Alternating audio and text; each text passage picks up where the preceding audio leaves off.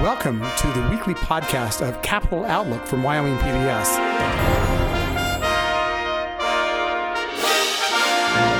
Capital Outlook is a weekly show broadcast whenever the Wyoming legislature is in session from Cheyenne. To learn more, visit us at wyomingpbs.org.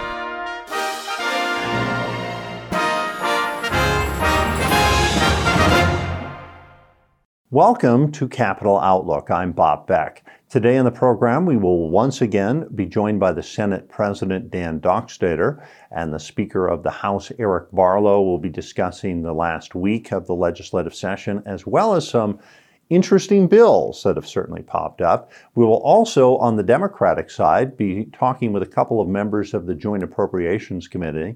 That is Senator Mike Garreau of Jackson and Representative Andy Schwartz of Jackson. We'll also be discussing some other bills with them. And then at the end of the program, we will be joined by Casper Senator Bill Landon, a longtime senator from that community, and Representative Landon Brown of Cheyenne. Stay with us. Capital Outlook is up next.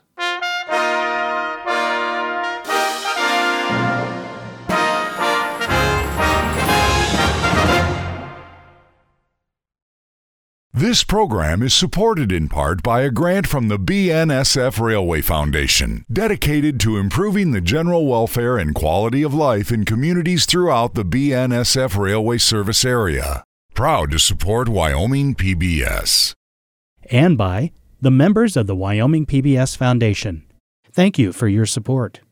Welcome to Capital Outlook. I'm Bob Beck. It's been a busy week of legislating. We're going to talk about that with the Speaker of the House, Eric Barlow, and the Senate President, Dan Dockstader. Gentlemen, welcome back to the program. Greetings. Senator, you're always closest to me, so unfortunately we'll start with you. It was actually kind of an interesting week in the Senate. A lot of discussions about things we don't generally talk about at Thanksgiving, but we had an opportunity to talk about on the Senate floor. Let's go back, though, if we can, and talk a little bit about the budget and a decision to cut funding, if that's what the amendment did, out of the Gender Studies program at the University of Wyoming. What happened? Thank you. The issue was actually the money, $1.4 million. Everybody expressed that they don't want to cause problems with the gender studies. It was $1.4 million, and the understanding that we have that was 5 employees under that 1.4. It was a budget issue. It was money. That's where the issue was, not against the program. It seems like there's some ripple effects with that. There's some other programs in there. Is that something that potentially could be revisited? Perhaps, but at this point it was just about how much money we were spending on 5 people. It was, but when I heard the discussion, it didn't seem like that. It seemed like there was more discussion about what was being taught in that program. Probably from some, I'll have you go to those individually, but as far as myself and many people on the floor, we're asking, why are we spending 1.4 for 5 people? So you think that's why the vote went the way it did? Correct. Okay. The budget also did pass, and we're having the discussions. Speaker, what do you think about what you have in there right now? Well, first of all, I think we should know, the citizens should know, that we're not that far apart in our positions. $30-40 million is, think of the outside of the positions between the House and the Senate, out of $8.6 billion. So we're not talking about a huge difference. Now, to the previous discussion about some of the language, the intricacies within that, the language that we add as footnotes, yeah, there's some differences in that. But as far as the dollars, we're not that far apart. So I think the negotiations, so that's what it is. It's a conference committee on the budget. I think they'll iron the majority of it out very quickly, and there'll be some things that they have to arm twist a little bit with each other on and try to sort out. Because there is more money in that, and then you've got the ARPA bill also floating out there, it does seem like there's some things that really could help the state right now. Could you talk about some of the things you like? And that's what we're trying to do. We're trying to reserve money down the road, for the future. But right now we're trying to say what immediate problems can we address and yet not cause problems with overspending. For example, my interest is is this an opportunity to set up healthcare facilities around the state that in places they would never have them again? Can we help generations by doing that? Can we put those ARPA dollars into something like that? There may be other places that they'd like to look to put them, but that's where I'm interested in. Is this an opportunity to help healthcare in the state of Wyoming? Very similar. We have the ARPA bill with all that federal dollars, one-time federal dollars the president spoke about, and certainly healthcare facilities in there, and there's matching dollars for future federal potential dollars, et cetera. So I think we are trying to find those places where we both realize savings, but also get those boots on the ground type programs available to citizens as soon as possible.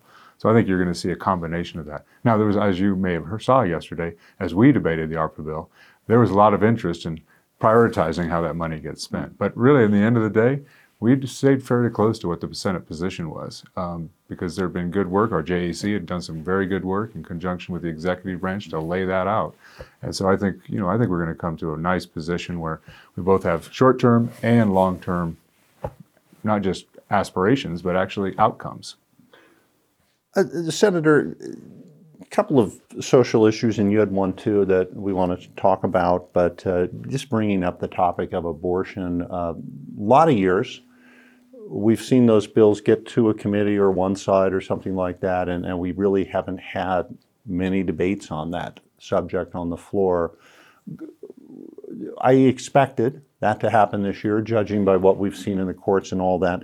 Was it difficult to bring that up, or do you think this was the right time to finally have that discussion? Difficult in terms of a budget session? Yeah.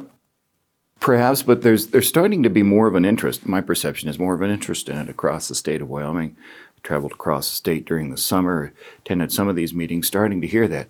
I was surprised, Bob, 3 or 4 years ago, that an abortion-related bill, a life bill, passed in the Senate. And I had spent a lot of years in the Senate watching those go down. And I remember the first time it passed, I turned to my colleague, I said, well, what about that?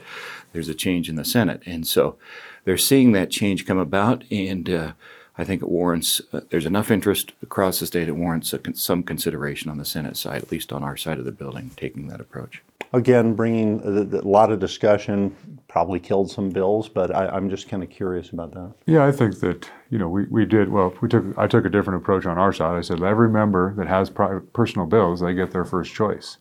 So that first choice is a life bill, then that's what's up there. So we took up, one bill, one member said that was their priority, and we have it. It's in the Senate's hands now. It went through the House, and now it's on the Senate side. The challenge is for presidents and speakers, for presiding officers, you got to be careful how much time you use on each side for a particular issue, because that takes time from other issues. And so, we try, whether it's, for Second Amendment issues or life issues or whatever, how much time you use. So you try to, at least I try to get a sense of what's going on in my colleagues' chamber, just to say, okay, let's send them something. When something comes to our side, we've already spent our time on that issue. We'll hold back a bit.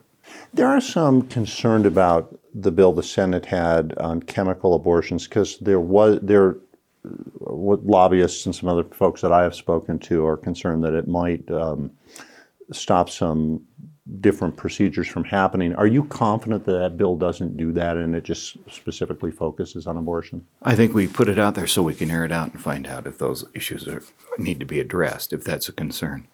I'd come back on that situation where we're talking about how many bills have we killed, and I credit our floor leader for repetitively getting up and saying, every time you choose to speak on one of these bills, you look down that list and you've killed somebody else's bill or killed another bill. And they had fair warning multiple times, and some didn't get to hear their legislation and didn't hear to that warning. It's always busy. Do you suspect there'll be enough time to hear both of those bills as they flip over? Well, the Senate already has theirs. I just received the Senate file from the Senate yesterday, and quite honestly, it's probably outside the timeline that we've laid out to actually accommodate or accomplish our work. It's kind of fallen out of that schedule, and so I don't know that the Senate file will get heard on our side. You also had a lot of interesting debate, I thought, on the transgender bill, and that is the one to keep transgender athletes from competing in women's sports. Senator, you're like myself. You've done a lot of play-by-play. You've done a lot of sportscasting in your time. I'm curious what you thought about that bill. I'm usually the fellow behind the camera when it comes to sports. I'm more on the news angle. I think it warranted a discussion, and I credit the senator from Evanston bringing it up. She'd been a coach for a lot of years, and I think just based on that, it came from a person who'd been involved, and she sensed that it was something that needed to be aired out, and we gave it time. A lot of discussion by Senator Rothfuss and others that the Activities Association has been managing this. I would just wonder if it would be better to leave it up to them, or why we would need state law on that. I think at some point in the future it will become more of an issue, and it would be good to lay the template out now. Okay, let's talk about something else I would love to hear both of your thoughts on, and this is on crossover elections. I know the party is, in particular, Republican Party, very interested in this.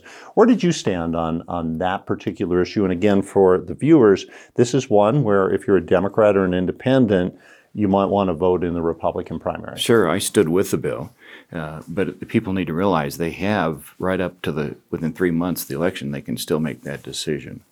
At some point, I think that it's good that one declares where they're at and where they stand, and they can 3 months out, they can still do that. They can look at the people running for election, decide where they're at. But however, this particular bill didn't let you do that unless something has changed along the way. And I think that's the concern I'm hearing from people, is you don't see the roster of folks. And the reason I think that's interesting is because I know in many races, boy, I like that guy who's running for sheriff. It really doesn't matter to me what party they are. I would like to vote for them.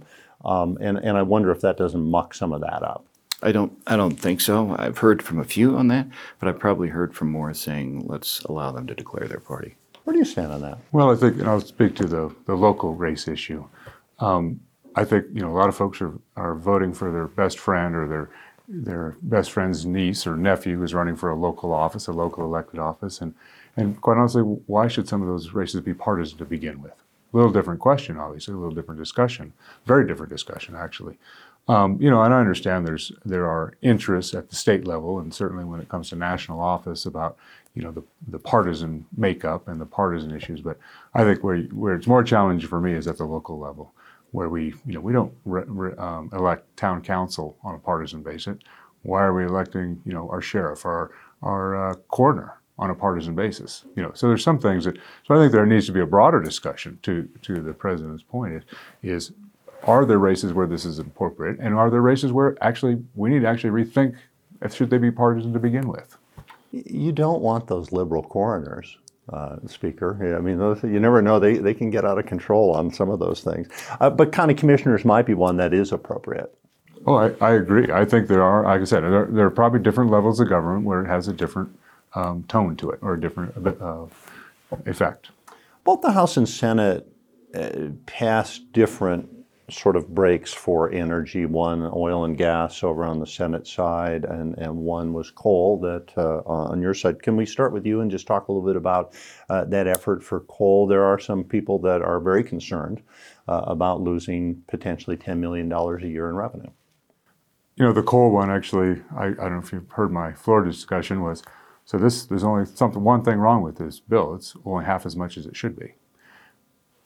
Several years ago, I brought a bill to make equitable tax. Now, we can talk about equitable based on a percentage, and other people like to talk equitable based on a BTU or an energy equivalent, i.e. coal, oil, gas. Let's get them on an energy equivalent. But right now, oil and gas are at 6% severance, and coal is at 7%. This would drop it to 6%. So, that's a drop of 14%, or do the math. Is it equitable?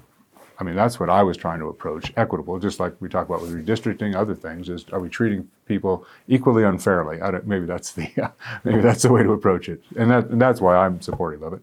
It also happens to be my community that produces a whole lot of that coal.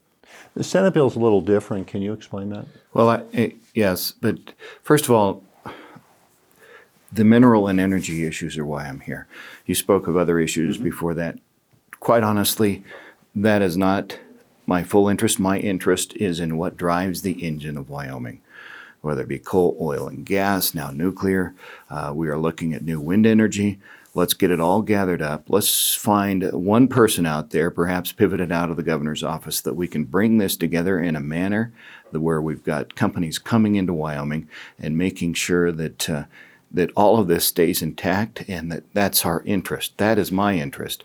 You talk about many topics here, but the energy market, oil, gas, minerals, all of it, that's where I'm interested in. Now nuclear, we're opening up a door of opportunity in Wyoming, and we can't get sidetracked on all these other issues. We have to keep the energy picture of Wyoming bright and strong, because that's what's going to fund everything. You talk about dropping the coal. We got pretty accustomed to that. I drive people past my elementary schools in my valley, and I say, that's Gillette coal that made that happen, folks. And we took it for granted. Now we're going to try to give them a break, different variations of it. But that's still what drives the engine, Bob. We got to stay focused on what Wyoming stands for. If we do those things and we try and use reduced taxes to help them, at the same time, don't we have to come back and review our whole tax revenue situation? I'm already in discussions with that, looking at proposals that we could look at in the interim. We're going to have to do that, but why not help those who have helped us for so long in so many areas? We took it for granted. Folks didn't realize how minerals, how the fossil fuels, and now the wind energy are driving the economy of this state. We have been on scholarship. For the most part. Before I let you go, I think I jinxed the whole process, talked about how smoothly everything went with redistricting over in the House. You must have. That was you. It's totally my fault. So the Senate has dropped us back to 30 and 60, and does that seem like a position that they're going to want to stick with? We have 7 or 8 proposals we're going to bring up on third reading. And people will see this at different times, but we'll have a decision made. The concerns with some of it were that I have senators that are concerned that we're going to grow government with the additional positions, and we're getting that sorted out. And there are proposals out there that find ways to do it without those additional positions, but we'll air it out entirely. Last week of the session is coming up. Are we going to get out of here on time, you think? That's my plan. Well, we don't have any extra days. So there is, next Friday, somebody is going to be hitting a gavel, and both of us will be hitting the gavel saying we are adjourned. Now, if we have more work to do, that'll be outside of this session right here. All right. Well, it's been fun so far. Again, Speaker Barlow, Senator Dockstader, thank you so much for joining us. Thank you. When we come back, we're going to talk with a couple of Democrats from the legislature. Stay with us. This is Capitol Outlook.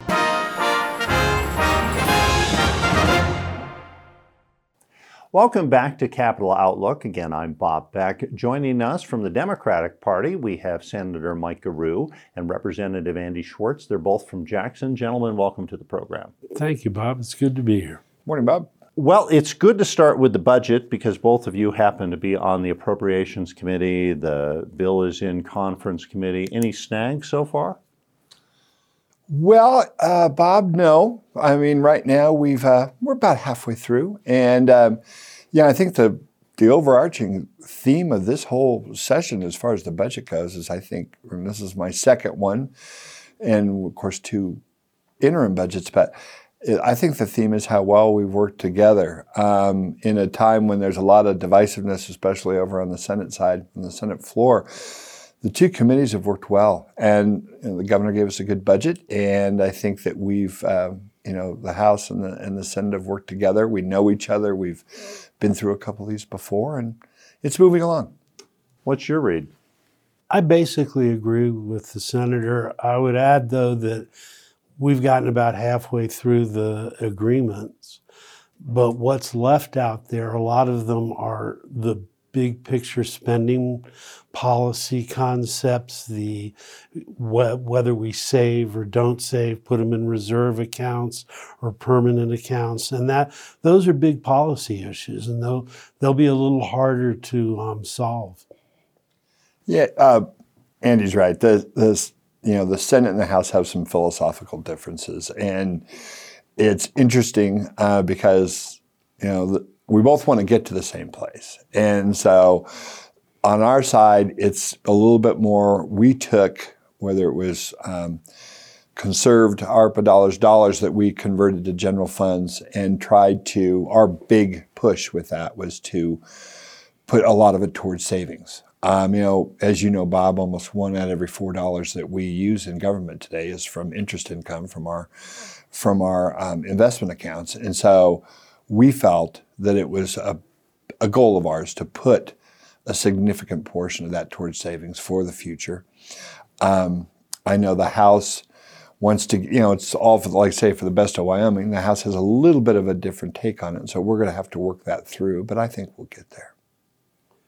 Go ahead. Yeah, I would add there's what we do on the Appropriations Committee, but it's tied very closely to what we've been doing in capital finance and investments, where we are looking at trying to go to the endowment model for our funds. And I won't go into the details, but the bottom line is that the House's position right now is not to put quite as much money in the corpuses, because we want to create the ability to invest differently.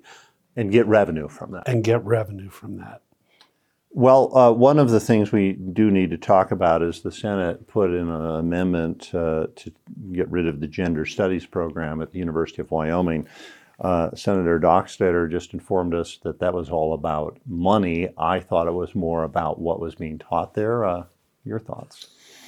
Well, one in the Senate doesn't get fat by contradicting the president, so I would not ever want to presume that he was wrong on an issue. But I would say I think there was a little more. There were some other facets to it as well. Let's say that I think that for Senator Steinmetz, I think it's a philosophical issue to a large degree, and one that she feels strongly about. The Senate voted by just one vote to have that amendment in. There's this, I think there's differing views. I frankly am one that does not share her view on that. And the House, of course, did not bring it forward. And matter of fact, didn't even rule that it was germane to the budget bill at all. And so we're going to have to work that through. And I would tend to think that we will work it through. I think that it'll probably she'll have to live to fight another day on that one. You did, as he just suggested, you ruled this out of order over in the House. So does that mean you're just not going to budge on that? Personally, I'm not going to budge on it. I can't speak for my colleagues, but I think they feel pretty strongly it's inappropriate in the budget. I might add the head of the gender studies program at the university is the minority floor leader in the House. So for more than one reason, it's problematic for us. An excellent point, yeah. Does add a little spice to the drama, yes. It certainly does, but it does seem like it ties in with some of the discussions we've had this session with critical race theory, and I think that was it. Senator Steinmetz looked at what was being taught in gender studies and really didn't care for the direction of some of those things, and decided to bring the amendment. And Representative Schwartz, you made national news with your thoughts on critical race theory. It's not something you're fond of. That would be an understatement. I mean, to begin with, I thought the particular bill was terribly written and would have made it almost impossible to teach history in our K-12 schools. And obviously, I took it a little personally. But at a higher level, I don't think the legislature should be dealing with curriculum in the schools. I mean, I'm not sure it's even constitutional or statutorily acceptable, and I object to it. I mean, we create the basket of goods, that's fine, but I think after that it's the State Board of Education, but even more appropriately, the local school district should be determining how they teach. Senator? I couldn't agree more with Andy, and I think, as far as the Senate side goes, and I think we've seen this since the special session. I talked about it on the floor about a lot of these policies, a lot of these ideas that are coming forth, critical race theory, what was going on with the pandemic and mask orders and vaccination orders, the gender studies program, a lot of these issues you see, I think you can trace it back to fear, a fear of change. Our country's changing, it's evolving. Is it all good? I don't know. But I do know this. I know that especially with a group in the Senate, they see that change as a threat and they want to eradicate it. So they don't want to talk about it. They don't want to really have, and you can add in Medicare expansion. You can add in a myriad of different issues to that. But that's what I see. It's just, we don't want to talk about it. We just want to get rid of it. We want to put it aside. And that's the general theme. And I don't think it's good for the body. I don't think it's good for the people of Wyoming. It's not been quite as bad over in the House. At least that's been my read.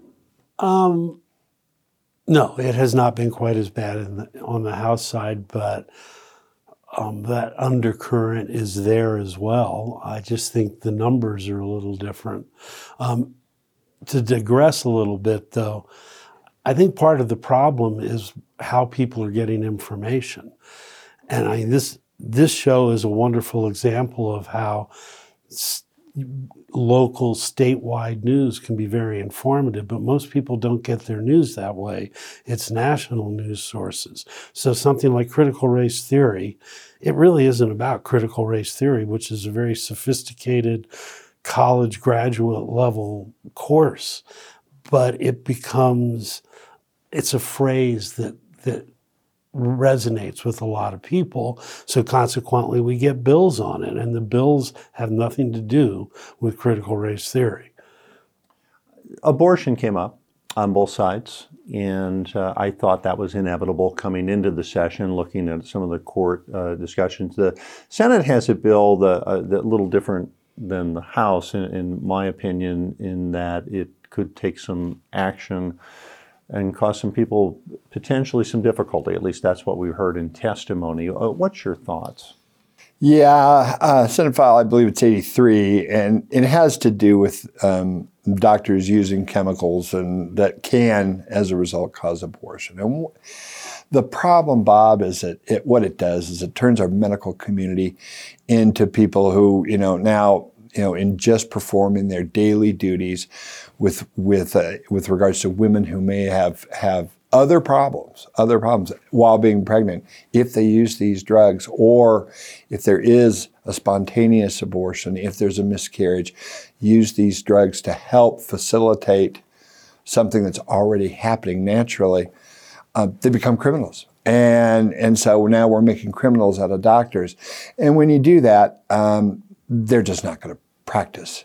And so now you're telling half the population that in certain circumstances, you're going to have to leave the state for medical care. It's an awful message to send, especially at a time when we're trying to grow our economy, where we're trying to invite people to come here.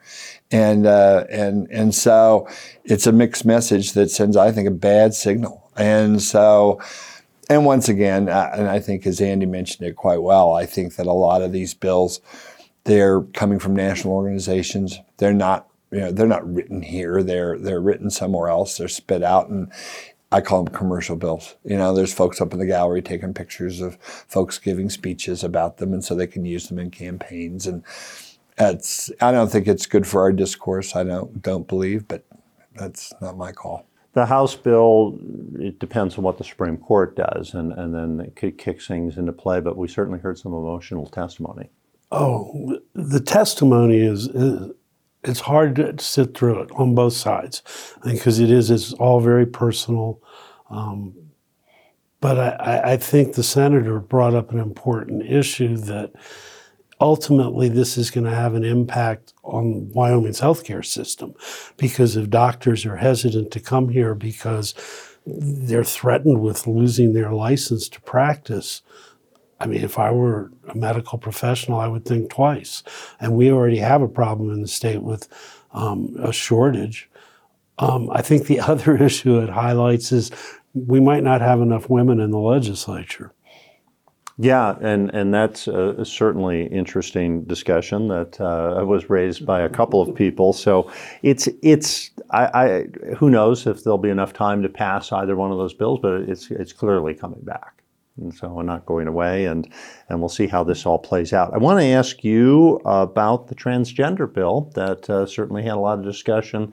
The bill, again, we talked about it in the last segment, but the senator who brought the bill is really, I think, from her heart coming from the position that this is unfair for women athletes and trying to address the situation. There might be some other people that have some other things going on there, but I really, truly believe that Senator Schuler just is going to the mat on this one, thinking that women athletes could be disenfranchised.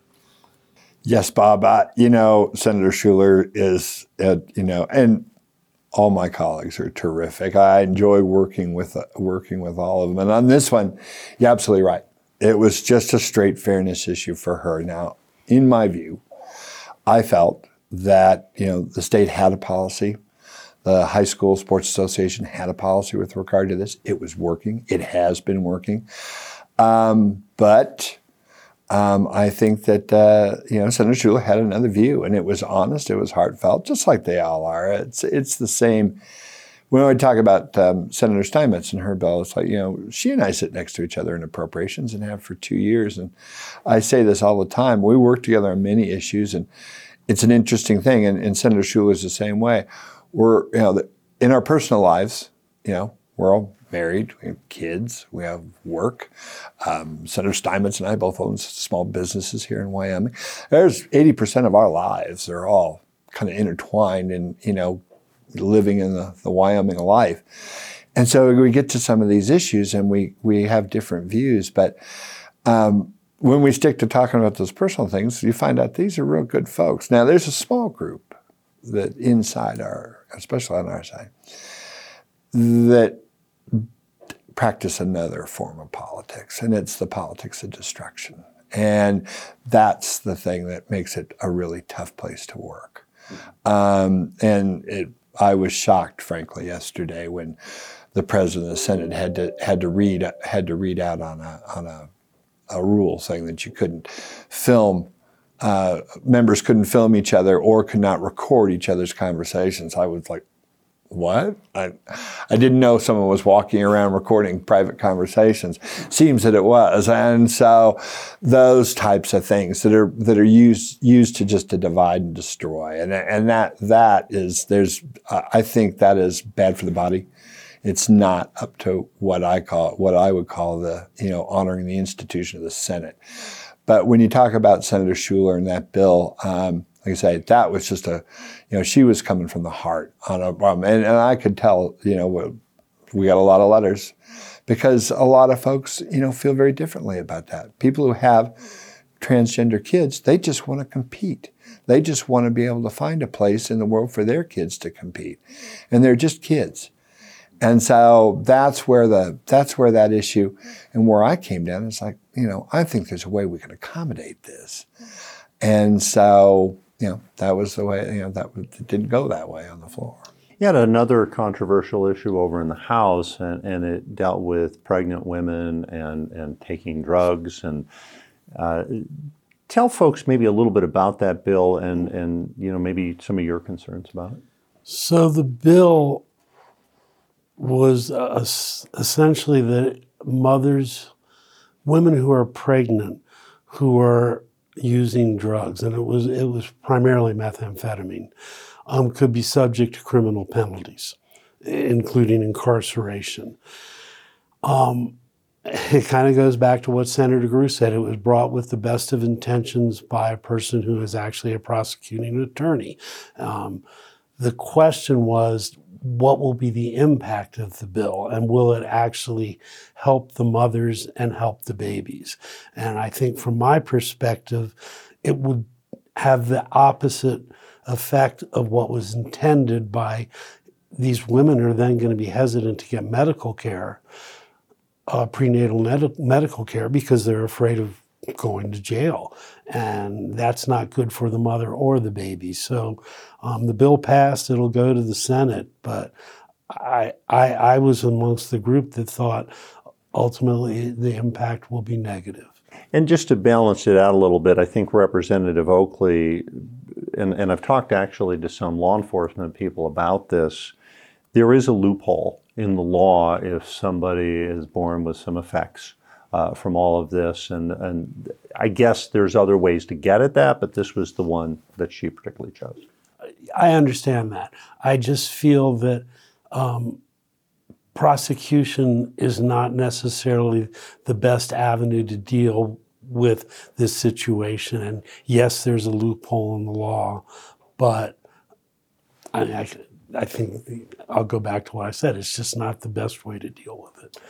Medicaid expansion failed, tried some budget amendments, tried a whole bunch of stuff, and once again, do you ever see a scenario, Representative, where that's going to pass this legislature? I'm the eternal optimist.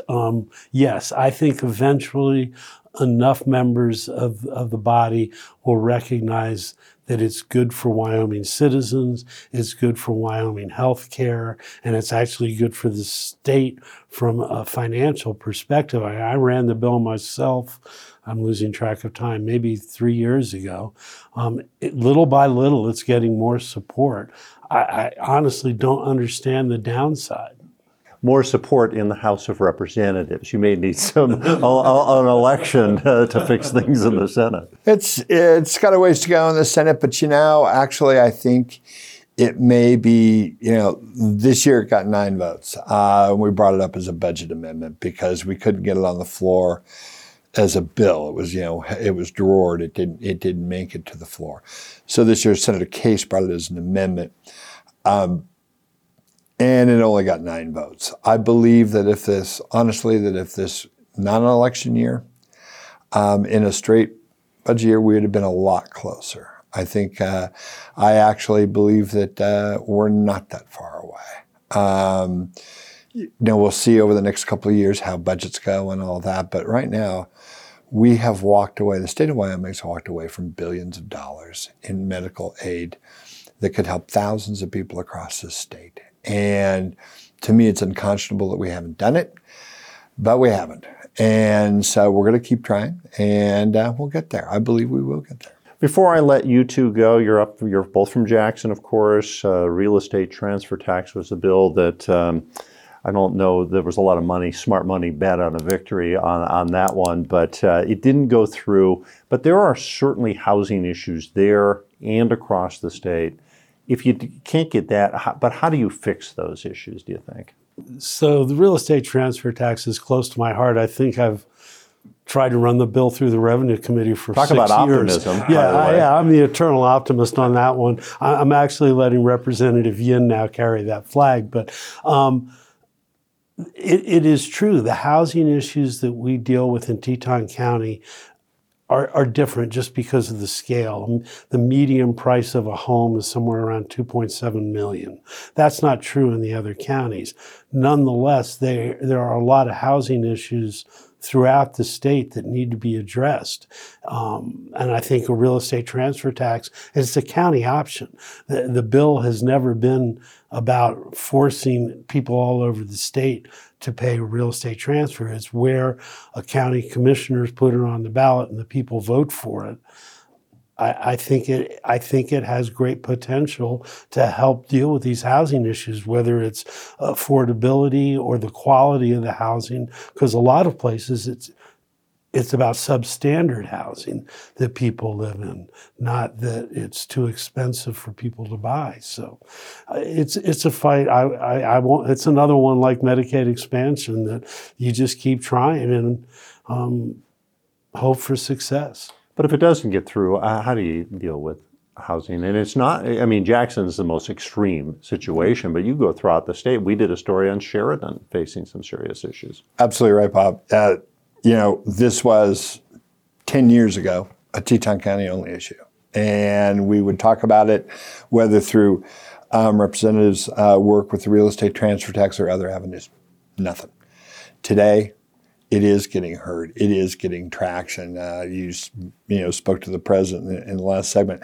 I think he, especially with Northern Lincoln County and his district, has gained a new appreciation. As a matter of fact, he signed on with me to try to move some ARPA dollars, and we didn't quite get that done. We're hoping that maybe there will be something in the House.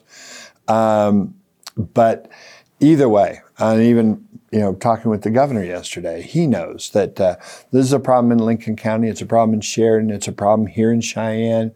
And Andy hit on something that that I think is really key on this. Is it's not just housing per se, but it's quality housing.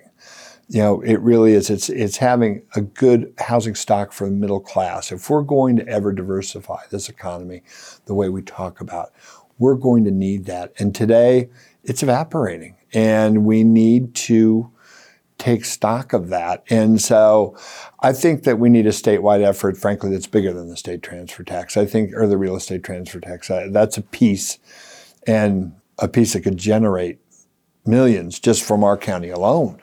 And I think we'd love to help. But no, this is a statewide issue. It's not going away. And each year I notice now the lights come on, more representatives, more senators are starting to see it in their communities. And so I think it's one that in the next couple of years, you're going to see some real movement on. Senator Garreau, Representative Schwartz, a pleasure. Thank you for joining us. Thank you very much. Thanks, Bob. Stay with us. We will wrap up the program with a discussion about a number of transportation issues and some other bills. This is Capital Outlook.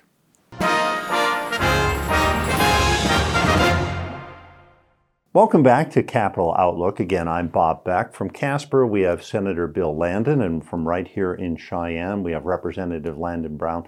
Pleasure having both of you with us. Representative, I'm going to start with you, and I just want to quickly ask you about redistricting.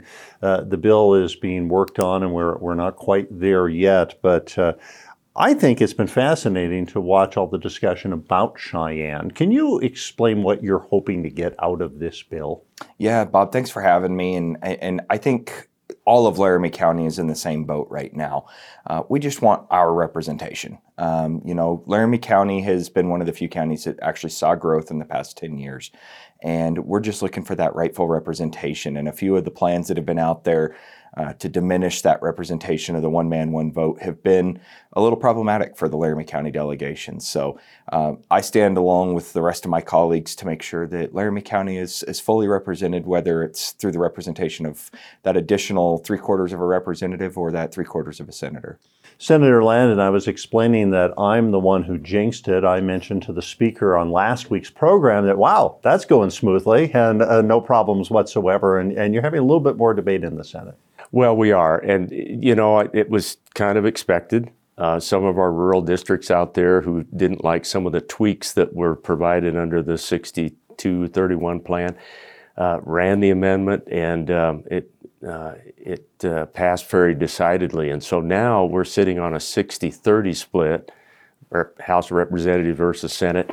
And we're going to work that bill, I think, today and see what maybe comes out of that. But it's possible that maybe the Senate will come all the way back to the 6231 plan. Might find out that we can't make the 60-30 work. So it's been an interesting discussion. I was told this week, after it switched, that county clerks have been active or reaching out to senators. Could you enlighten the folks on what you've heard? Well, I served as chairman of the Corporations Committee for a couple of years, and really found out during those days that our county clerks out across the state are the rock stars of our system, and they have been absolutely amazing, terrific, and I bet Representative Brown can vouch for that too. Ours up in Natrona County has been amazing, and regardless of what plan, they have spent the hours it takes to work that through and find out if precincts are going to work, and if there's any splits involved, where do we need to draw those lines. So they've been so helpful in the process. It's lots and lots of hours to finally get to something that we can hopefully agree on. And I think the big issue for the House has been these large districts, right? Is where you have to go across several counties? Yeah, I mean, that's a portion of it. I think the biggest issue that the House faced was whether or not we wanted to look at even growing government. And what came out of the Corporations Committee was not the most ideal for what most Wyomingites wanted to see, which was growing government.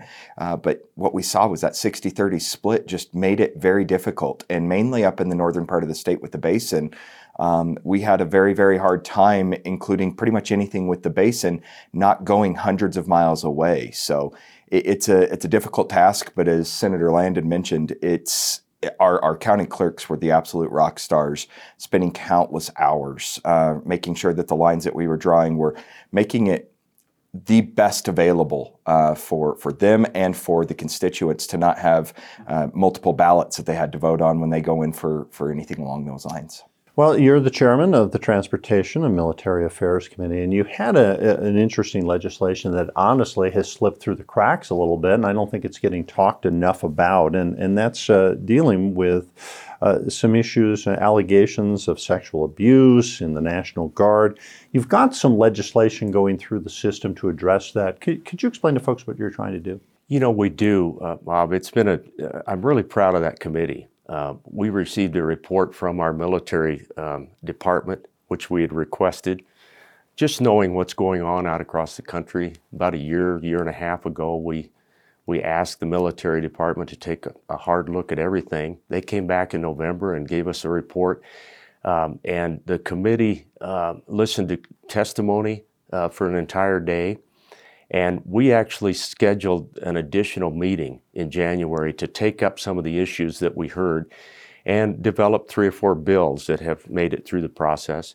One of the bills that just arrived in the Senate has already gone through Representative Brown's House, and that would provide for some additional help, some cooperation between workforce services and our military department to hopefully give a little bit more expedited effort to any sort of accusation or situation that might arise.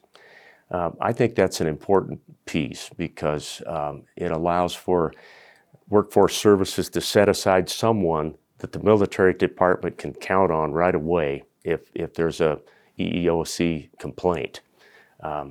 There's a couple other bills with it. Annual reports so that we can keep a close eye on what's going on in the military department, but really proud of that work. Representative Brown, we did some reporting on this very early on in the process, and you know it was a little disturbing that there have been people who, and maybe you can explain this a little further, what the allegations were, because there were some people that just, frankly, they're being dismissed and set aside, and I know when we tried to look into it, getting some answers was very difficult. Did you run into the same thing on the committee? You know, I think the committee, in my opinion, was given the good information up front. I think that it was an unfortunate series of events that it took us to come to a meeting in order to get that information. I actually have one of my constituents is one of those that felt that they were dismissed, and so I worked with the governor's office and I worked with the military department and I investigated on my own. But sometimes that's not enough as well, and sometimes people feel that they need to be heard on a larger stage, and they need to make sure that they've gone through everything that they have the opportunity to. I don't feel like our military department is trying to hide anything. I just think that they were kind of stuck between a rock and a hard spot when it comes to the federal side of things and what they're doing as far as the military, but then also answering to the state side as ours. And so, as the good senator and chairman has mentioned, we're wrapping that up by making sure that they understand that they are a state agency and they do report to us as well. Are you confident this is going to get to the problem? I'm not confident that it will get to the problem. I do think that it gives us a few more tools in the tool chest to make sure that we're trying to address the problem as best as possible. I do think that having that EEOC claim representative out of the Department of Workforce Services is a major step in the right direction, but I'm not positive that it will solve every problem. I think we're going to continue to see issues, but that's not just in the military department either. I think we that's what we do, is we continue to see problems bubble up and we attack them as we can. Senator? I agree with the representative. I think this is something that needs to stay on the front burner. it's a step in the right direction. Some of the legislation we were able to bring this session, but we certainly intend to work very closely with our military department, keep an eye on this. There might be some things we can do in the future to, I think the main thing that the committee was focused on is trying to create the best environment we can for our National Guard members and for the rest of our military, and give them the opportunity when there is agreements. Let's make it as expedient as we can for them and try to take care of our employees out there. You have another bill, I think, that slid through the cracks. We've been so focused on these controversial things this session, especially over in the Senate, that we didn't get a chance to talk about it. And I think it passed 30-0, is your amendments to stalking. I was here when they passed the stalking legislation all those years ago, and it was a very difficult thing to actually get passed. And now we're seeing 30-0. Explain what your bill does, because it's fascinating these are today's times with electronics and all of that. Well, thank you for that question. I do think it's an ongoing effort, and interestingly enough, Representative Brown was the House sponsor of that bill 4 or 5 years ago. We worked very hard to get some changes made to that section of our laws, and we're not there yet. This particular bill that's coming through is going to address the electronic surveillance piece, which is unfortunately exploding in our society. It's way too easy for someone to hack into a telephone or to place a little device up underneath the car and stalk people out there. And so that's what this piece of legislation would do, is just make sure that everybody knows in our green books we consider that against the law. You cannot surveil somebody without their permission. Yeah, Bob, I think this is a fantastic step in the right direction. I appreciate the good senator allowing me to co-sponsor that legislation and carry it on the House side a few years ago, and in the same way with this one. Technology is exploding at a rapid pace, and what we've seen is people use it for nefarious activities, and we'd like to make sure that, if somebody's using that illegally, as we see that it's illegal, we'd like them to be held accountable for it. And this is again, another step in the right direction. Will it solve every problem? Absolutely not, but it's a step in the right direction. We'll continuously work for incremental changes to make sure that, our victims are heard and that they're treated equitably. Bill that isn't quite as successful was an attempt to get the fuel tax increased. And what's the problem? I look at that bill. I have never seen gas prices ever affected by a fuel tax increase. But is it a perception thing? What keeps it from? Why is it such a challenge in the House? It's interesting, Bob. I can remember before I entered the legislature, there was a 10-cent gasoline tax that was added in the morning that it went into effect on July 1st. I believe it was 2012. All the gas stations in Cheyenne saw it go 10 cents a gallon up, but then 3 days later they realized, that doesn't affect us, and so they brought it back down. In my opinion, I do believe that it's a vision problem. I think it's an optics problem of even just adding the tax at the distribution level. People don't quite understand what that means. And so, unfortunately, that means that our roads are not getting taken care of the way that they need to. We have diminishing assets right now, and we really need to take care of them. We've seen a couple of amendments to the budget and to ARPA funding over the past couple of days that have tried to bring on new roads to reroute I-80. The problem with that I have, in my opinion, is we've still got deteriorating assets elsewhere that we need to make sure we take care of, and that gas tax would have gone to that. Yeah, and you don't even get a chance to talk about it because I can't get it out of there. But it's a huge issue, and anybody that's driven the state knows that we've got some concerns. And I know the Department of Transportation comes to you, it seems like every year, with some real serious concerns about all this. Well, as chairman of the committee, I can tell you it's the number one issue. It's the number one policy issue for transportation, and that is, how do we shore up that infrastructure out there? We're very fortunate to have the infrastructure bill passed by Congress, which gives us an opportunity that I hope we take full advantage of. But quite frankly, the representative is right. We have it's the single biggest piece of our economy in Wyoming is our roadways and our highways, the interstate highways, and we have to get to a point where our generation can step up and help pay for that infrastructure out there. It seems to be a concern. Is it probably not going to come from a tax? Is it going to probably have to come from some other avenue of diversion, something like that? Well, we considered a bill in the Senate, but there were two vehicles that our Transportation Committee forwarded to this session, and one was the gasoline tax. The second one was to divert some of that statutory severance tax diversion, which we thought would give a consistent source of revenue to the Highway Department, not only to match that infrastructure money that's coming from the federal government, but also down the road to have a consistent source that we could go in and start fixing some of the highways. That bill also failed in the Senate by a 16-14 vote. So it was close, but at least we have, I think, on the radar screen the notion that, hey, we've got to do something going forward. Your thoughts? I completely agree, and I think that the diversion was a good compromise, in my opinion. Representative Obermuller brought that forward and said, we've clearly got issues. We've clearly got something that we need to address here, and instead of raising taxes, which everybody's opposed to, let's look at using some of the current sources of revenue. The 16-14 vote is promising, in my opinion. I think that means that we actually have the opportunity to have this discussion again in the future and maybe change a few minds. Senator, we have about 90 seconds left. I want to ask you, you've been in the Senate a long time. I'm getting questions when I go home, coffee shops, the gym, or whatever it is there trouble in the state Senate? I'm curious your read on what's happening over there. It has changed. The last 2 or 3 years has, I think, been a little bit rambunctious in the Senate. It used to be a quieter, more sort of thoughtful place, and now we're kind of throwing some things around that are interesting, to say the least. I thought the budget amendments, particularly the one that reached down into the curriculum at the University of Wyoming, we just have never done that before. Some bills that leadership has chosen to bring forward that during a budget session we probably would not have in the past.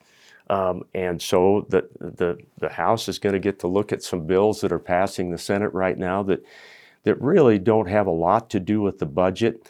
I would have preferred to maybe spend a little bit more time looking at the budget. Yeah.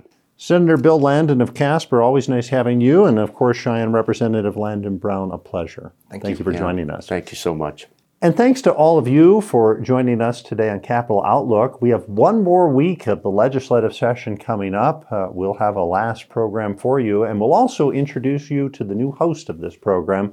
That's all next week. Join us then.